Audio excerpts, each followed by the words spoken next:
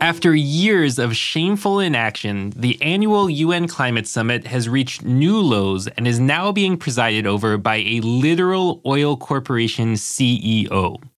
The need to reorganize the world's economy to address the climate crisis is clearer than ever, but the people in power are doing nothing.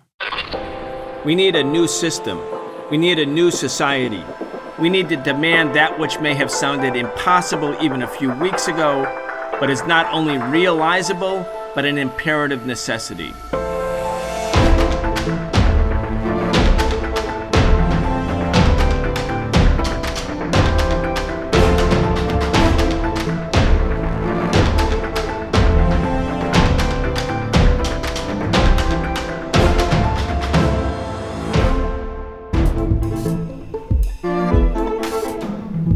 We are very excited to have Professor Richard Wolff join us for a regular weekly segment where we discuss the biggest stories relating to the economy, the state of the working class, and the crimes of big business. I'm Walter Smolarek, filling in for Brian Becker. The Socialist Program brings you content several days a week thanks to the support of our patrons at patreon.com/The Socialist Program. We appreciate all of your support and encourage you to become a patron today if you enjoy listening to the show. Richard Wolff is the co-founder of the organization Democracy at Work and the author of many books, the latest being The Sickness is the System, When Capitalism Fails to Save Us from Pandemics or Itself. You can check out all of his work at rdwolff.com. So, Professor Wolff, there are these annual UN climate summits, the conference of the parties, right? The COP, whatever number it is. So this year it's COP28. All of the countries of the world send representatives to gather and discuss the climate crisis. And at the end of the day, pretty much always they do nothing, or nothing that really matches the scale of the problem. This year's summit is especially outrageous because the president of COP28 is Sultan Ahmed Al Jaber, who is the CEO of the Abu Dhabi National Oil Company. He is an oil corporation CEO, and he's presiding over the summit about how to save the planet, essentially from fossil fuels. He's come under criticism in the past few days, especially for this comment that I want to read to you. He said, quote, "I am factual and I respect the science, and there is no science out there or no scenario out there that says that the phase out of fossil fuels is what's going to achieve 1.5. 1.5 meaning capping global warming at 1.5 degrees Celsius. In fact, that statement flies in the face of all of the existing science, but just this situation is outrageous. Talk about that, if you will. Well, part of me wants to respond, and I recognize that it's frustration on my part, given the history that you've just summarized. But let me air the frustration. If you have an economic system in which you allow enormous wealth to be accumulated by people who are in the business of producing or distributing goods and services, then you have set up a situation, we call it capitalism, where this happens all the time, and where the people who sit at the top of the corporations of the country, of this capitalist system, are going to use the enormous profits we allow them to collect to stay in business. And that's their job. That's what they get paid to do. That's the source of their wealth. That's the source of their power. So are we really surprised that they use this wealth to keep that power, to keep that wealth, and to keep it rolling in? Of course not. And they're not going to be slowed down because what they happen to produce turns out to be toxic or dangerous. This is the source of their profits. They get rewarded if they're profitable. They get punished if they're not. So guess what they're going to do? And we have all the examples around us all the time. For decades, the companies that became super rich off of cigarettes knew that they cause cancer. And they produce them anyway, and they advertise them anyway, and they specifically advertise them to children to hook them on nicotine early on so they'd be hooked for the rest of their lives.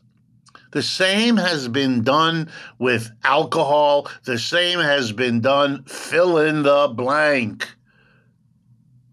I recently read in the Ethical Consumer Journal in Britain how child labor is involved in the two countries that produce most of the world's chocolate, Ghana and the Ivory Coast in Africa. Carefully, those companies celebrate that chocolate tastes good, that chocolate is a great flavor, that chocolate maybe has this or that medicinal quality, and very carefully they avoid and do everything in their power not to inform people that the chocolate they're enjoying has a screaming child at the other end of the production process.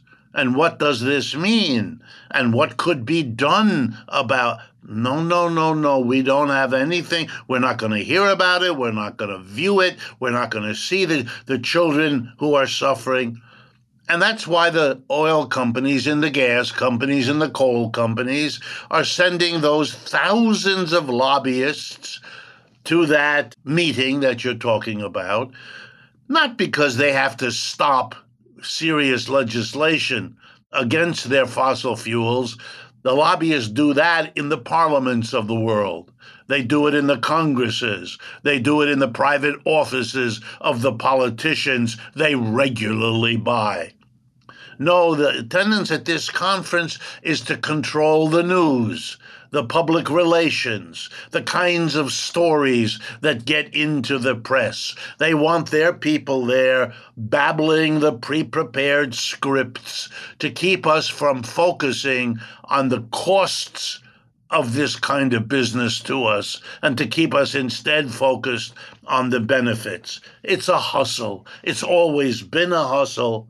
And as long as we allow these companies to accumulate this wealth, they're going to use it to keep that flow of wealth going.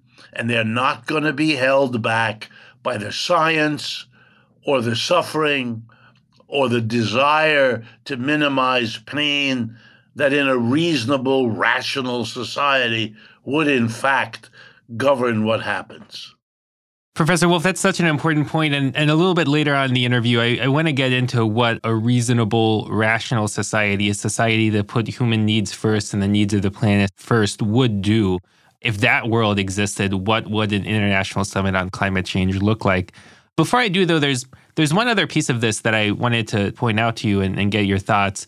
And that is that in addition to the whole thing being presided over by this oil industry CEO, there are a huge number of lobbyists present at COP28. One study found that 2,456 fossil fuel lobbyists have been granted access to the summit. You could compare that to, for instance, people representing indigenous peoples around the world. That's 316, so about 7 or 8 times as many fossil fuel lobbyists as there are people representing the interests of indigenous peoples. And the list goes on and on and on. All these other sectors of society that have basically no voice. And yet these 2,456 fossil fuel lobbyists will be representing the interests of a tiny handful of people who have an absolutely enormous amount of money. I mean, this is really kind of a microcosm of capitalist decision-making, isn't it? Yes. Those lobbyists are either on loan from where they're normally sent to some state house across the United States or to the U.S. Congress to do their dirty work, and that's really what it is there, or they're at some mayor's office, or they're at some politician's office. That's right. They're there to do the bidding of who pays them, who pays the enormous fees you have to pay to even go to one of these conferences, to travel to wherever it is, to stay in the expensive hotels that cater to that. This is a whole ecosystem, if you can allow me the play on the language, an ecosystem of people whose job it is to control the conversation, to control the whole spirit of what is said, and to make sure the important things are not said at the conference. That's their job. They prepare the press releases weeks, months in advance. They flood the airways with their carefully crafted interpretations. That's why the whole notion is screwy. We're not delivering to people the results of scientists. And of course, scientists disagree. They always have. It is never a sign of the failure of science that it has a contradictory opinion or two or three. That's what science does. Test hypotheses, see what makes more and less sense, argue it out among the scientists. That's the best we can do. Getting to the absolute truth is not available any more than jumping over the Empire State Building is. That might be a nice idea, but that's not available to us. Science is at least the effort to get it down to a few basic points and then let them be argued out. Give the people the scientific information that they need, not the information bought and paid for by profiteers. That's a completely different project, and the two ought not to be mingled, let alone to subordinate the science to the profiteering. That's the reality. But the best way to prevent the profiteering from abusing the airwaves, the radio, the newspaper, and everything else is not to allow that kind of wealth, disproportionate to what the people have and need, to be accumulated. Indigenous people, to use your example, are poor everywhere. They can't raise the amount of money that the fossil fuel companies can. So what we know about fossil fuels is a function not of what the science suggests, however conflictual. It's instead purely a reflection of who's got more money to spend on more stories inserted into how many TV programs that we watch. And we know the answer to that question before it begins. Fuel companies have that kind of money. Indigenous people, local communities, school children are not in a position to make sure their needs get anything like equal play. And that's going to continue as long as you allow obscenely different levels of wealth in the private companies on the one hand and the public. And let me remind you of a little statistic people kind of forget. The richest 10% of the American people own 80% of the shares of stock of corporations. Okay, so simple English. The richest people own the fossil fuel companies. And they want to stay being the richest people, and they quietly look the other way, even those of them who are ecologically sensitive. They look the other way. They're busy. So the companies they own continue to deliver the dividends they want and the capital gains they want by promoting mass confusion in the public mind. Confusion that has this property. It undoes, it subordinates, it silences, it marginalizes whatever scientific information is inconvenient to fossil fuel profiteering. And they fill instead the public space with the people and the spokespersons and the purchased politicians who will make the noise they need to keep the profits flowing. That's what has to be faced, or else you're not serious about facing the issue. Yeah, Professor Wolf, I mean, when they try to create that mass confusion that you're talking about, I mean, one way is this sort of very crude denialism, right? That, sometimes we hear, far-right politicians in the U.S. spouting like, oh, it's completely made up. Like, it's just totally a conspiracy, the idea that there's climate change, that there's global warming. It's just a hoax. Don't believe any of it, right? Right. But that's not that effective with a lot of people because people can see with their own eyes the fact that, there's massive flooding that happens every year. The hurricanes are getting worse and worse and worse. The wildfires are getting so bad that, huge amounts of smoke waft down from Canada and saturate the air here. I mean, it's undeniable to so many people. And so instead of this crude denialism, what I think they favor more and more lately is trying to posture as the reasonable people in the room.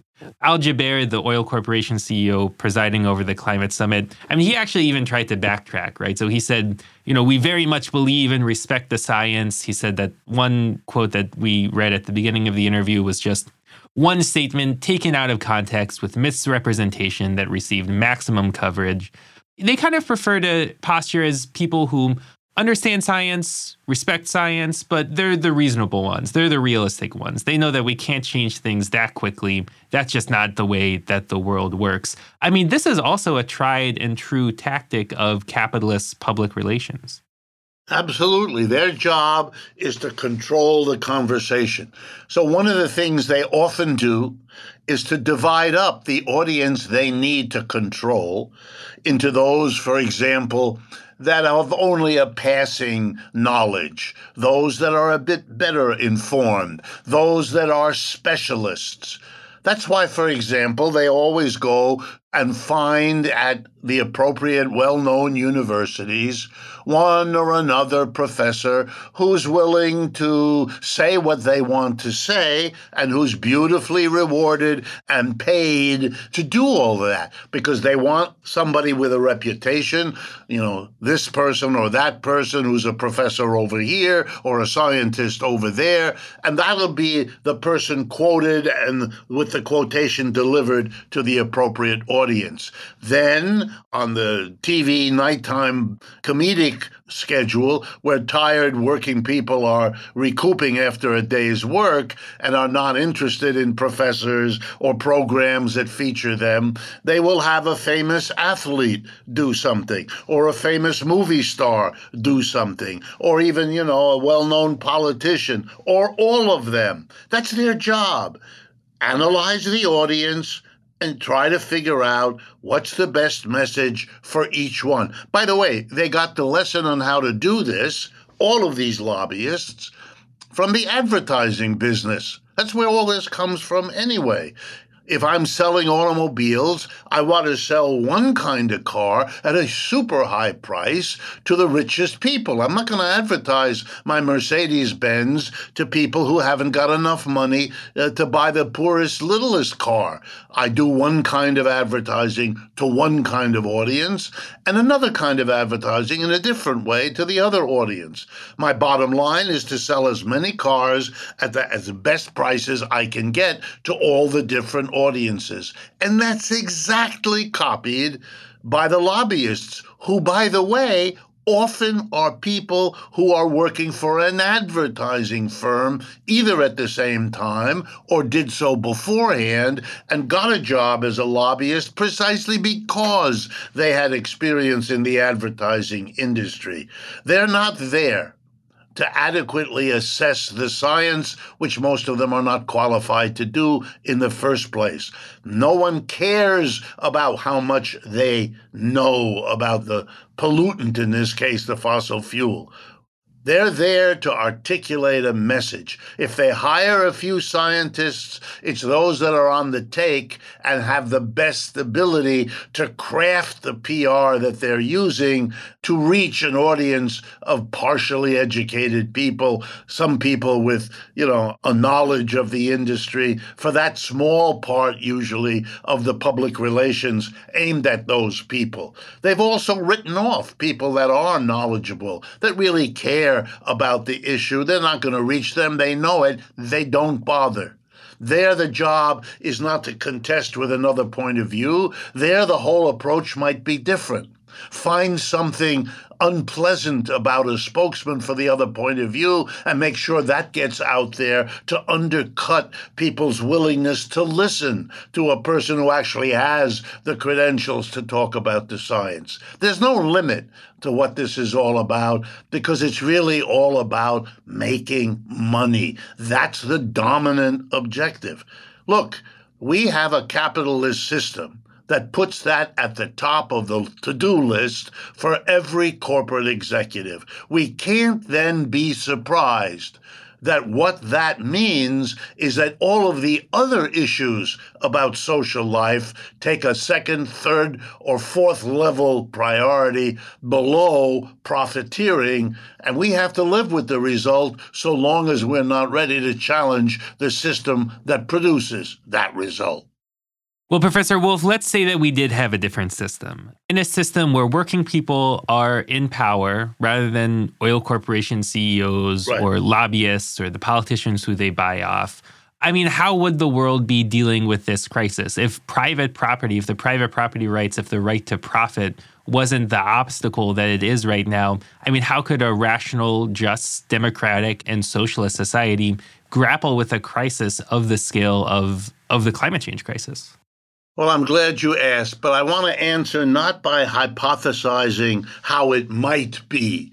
Let me tell you how it has been, because that'll drive home the point to people that we've already done what needs to be done here. We have already shown it can be done, and we have shown that if we stay with it, we can keep a success in this area from being undone. And I'm going to use one of many examples, but it's one I alluded to earlier in my chocolate example, so I'm going to go back to it.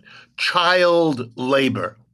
It used to be the norm here in American capitalism, and indeed in the capitalism in many countries, that capitalists made use of children, and the reasons were simple. Number one, you could get away with paying children less wages than adults. Why? Because children were felt to be obligations by their parents, who made sure, or tried to, that they were fed and clothed and sheltered in a reasonable way, so that the employer wasn't in the position of having to provide the basics, but could pay much less. Pin money, they used to say when they did this to women, or childhood change for a kid. And then you could listen to the employer talk the PR that the lobbyists for child labor then, like now, say. Look what a wonderful thing this is. These are poor families. They would be poorer still if they couldn't send their children out to work. So the employer is really, get ready for this, helping poor people by hiring the children that he puts to work. And I won't talk about the abuse, physical, mental, sexual, that the children regularly suffered. And you know, at a certain point, even with all the lobbying and all the bought politicians who carefully looked the other way or mouthed these justifications, the mass of people suffering what was happening to their children rose up and said, there cannot be child labor anymore, over 100 years ago in this country. And the employers said, oh, don't be crazy. We're not hurting the children. The children are learning skills, on and on. And it took a long fight. And then they threatened these businesses, if you make us give up the children, well, then we'll go out of business. And then we'll fire all the adults too. So you better let us keep the children because everybody else is in other words, the profiteer threatens. If you don't let us profiteer, well, then you will suffer. The ultimate outrage of this system. And Americans, like in many other countries, persevered. They said, we don't care. You're not going to abuse our children anymore. And they got the laws passed over the objecting politicians. You can't hire children below a certain age. You can't make them work in these conditions between ages this and that, etc., etc. And after all the complaining and all the howling, did capitalism fall apart when child labor was outlawed? No. Did all the industries that threatened to go out of business when child labor was outlawed? No. I could go on. A social movement is what we need. A social movement that says, for example, you can't hire African children to make the chocolate. You can't do that. Either you hire adults and pay them properly, or you don't have the chocolate business anymore. And it's the same thing. Either you take care of the fossil fuel issue, stop burning it, stop polluting, stop destroying, or else we're not going to let you function as an enterprise. We will look for our energy some other way. And you know what? We'll find it. We'll find it in the wind, we'll find it in solar, we'll find it in the oceans, we'll find it without doing what you're constantly blackmailing us into letting you go ahead and damage us. Social movements are the way to solve social problems. Pollution, climate change, obscenely rich corporations, those are all problems we share. They are not personal problems, they are social problems. And the way you solve a social problem is with a social movement. That's always been the way it is. No individual is adequate to do that. It's a myth to imagine otherwise. The movement to change ecological destruction is already strong in the world. That's why they have to mobilize 2,000 lobbyists at enormous expense to try to hold back because it's late in the day for them. We're in the ascendant, those of us that are critical and that want change. They're defensive, trying desperately to hold on to another few years of record profits. That's why the war in Ukraine, for example, is supported by them, because it's a way of holding back progress on the ecological front, because of something which, by the way, is ecologically destructive in and of itself, as well as pushing away from the headlines the issue of ecological destruction, even though it affects more people than the war in Ukraine, etc. That's the solution, is to develop the social movements. And that's why there is a COP. That's why those lobbyists are there. And we shouldn't lose heart. Yeah, we'll have some reverses. Yeah, they're going to use wild amounts of money. But that's not been strong enough. They couldn't keep the child labor, and they will not keep the destruction of our natural environment either. An extremely important point. That's all the time we have today. We were joined by Professor Richard Wolff, the co-founder of the organization Democracy at Work and the author of many books, the latest being The Sickness is the System, When Capitalism Fails to Save Us from Pandemics or Itself. Check out all of his work at rdwolf.com. You've been listening to The Socialist Program. We bring you content several days a week thanks to the support of our patrons at patreon.com/The Socialist Program. We appreciate all of your support and encourage you to become a patron today if you enjoy listening to the show. You've been listening to The Socialist Program with Brian Becker, where we bring you news and views about the world for those who want to change it. If you enjoyed the show, subscribe on your favorite podcast app and follow us on Facebook, Twitter, and Instagram, and watch video episodes of our in-depth show, The Real Story, every Wednesday at 7 p.m. Eastern on YouTube with our partner Breakthrough News. We can only continue our work bringing you high-quality news, analysis, and history with the support of our listeners. Connect with us and become a patron at patreon.com/The Socialist Program and receive an invitation to participate in an exclusive monthly seminar with Brian Becker.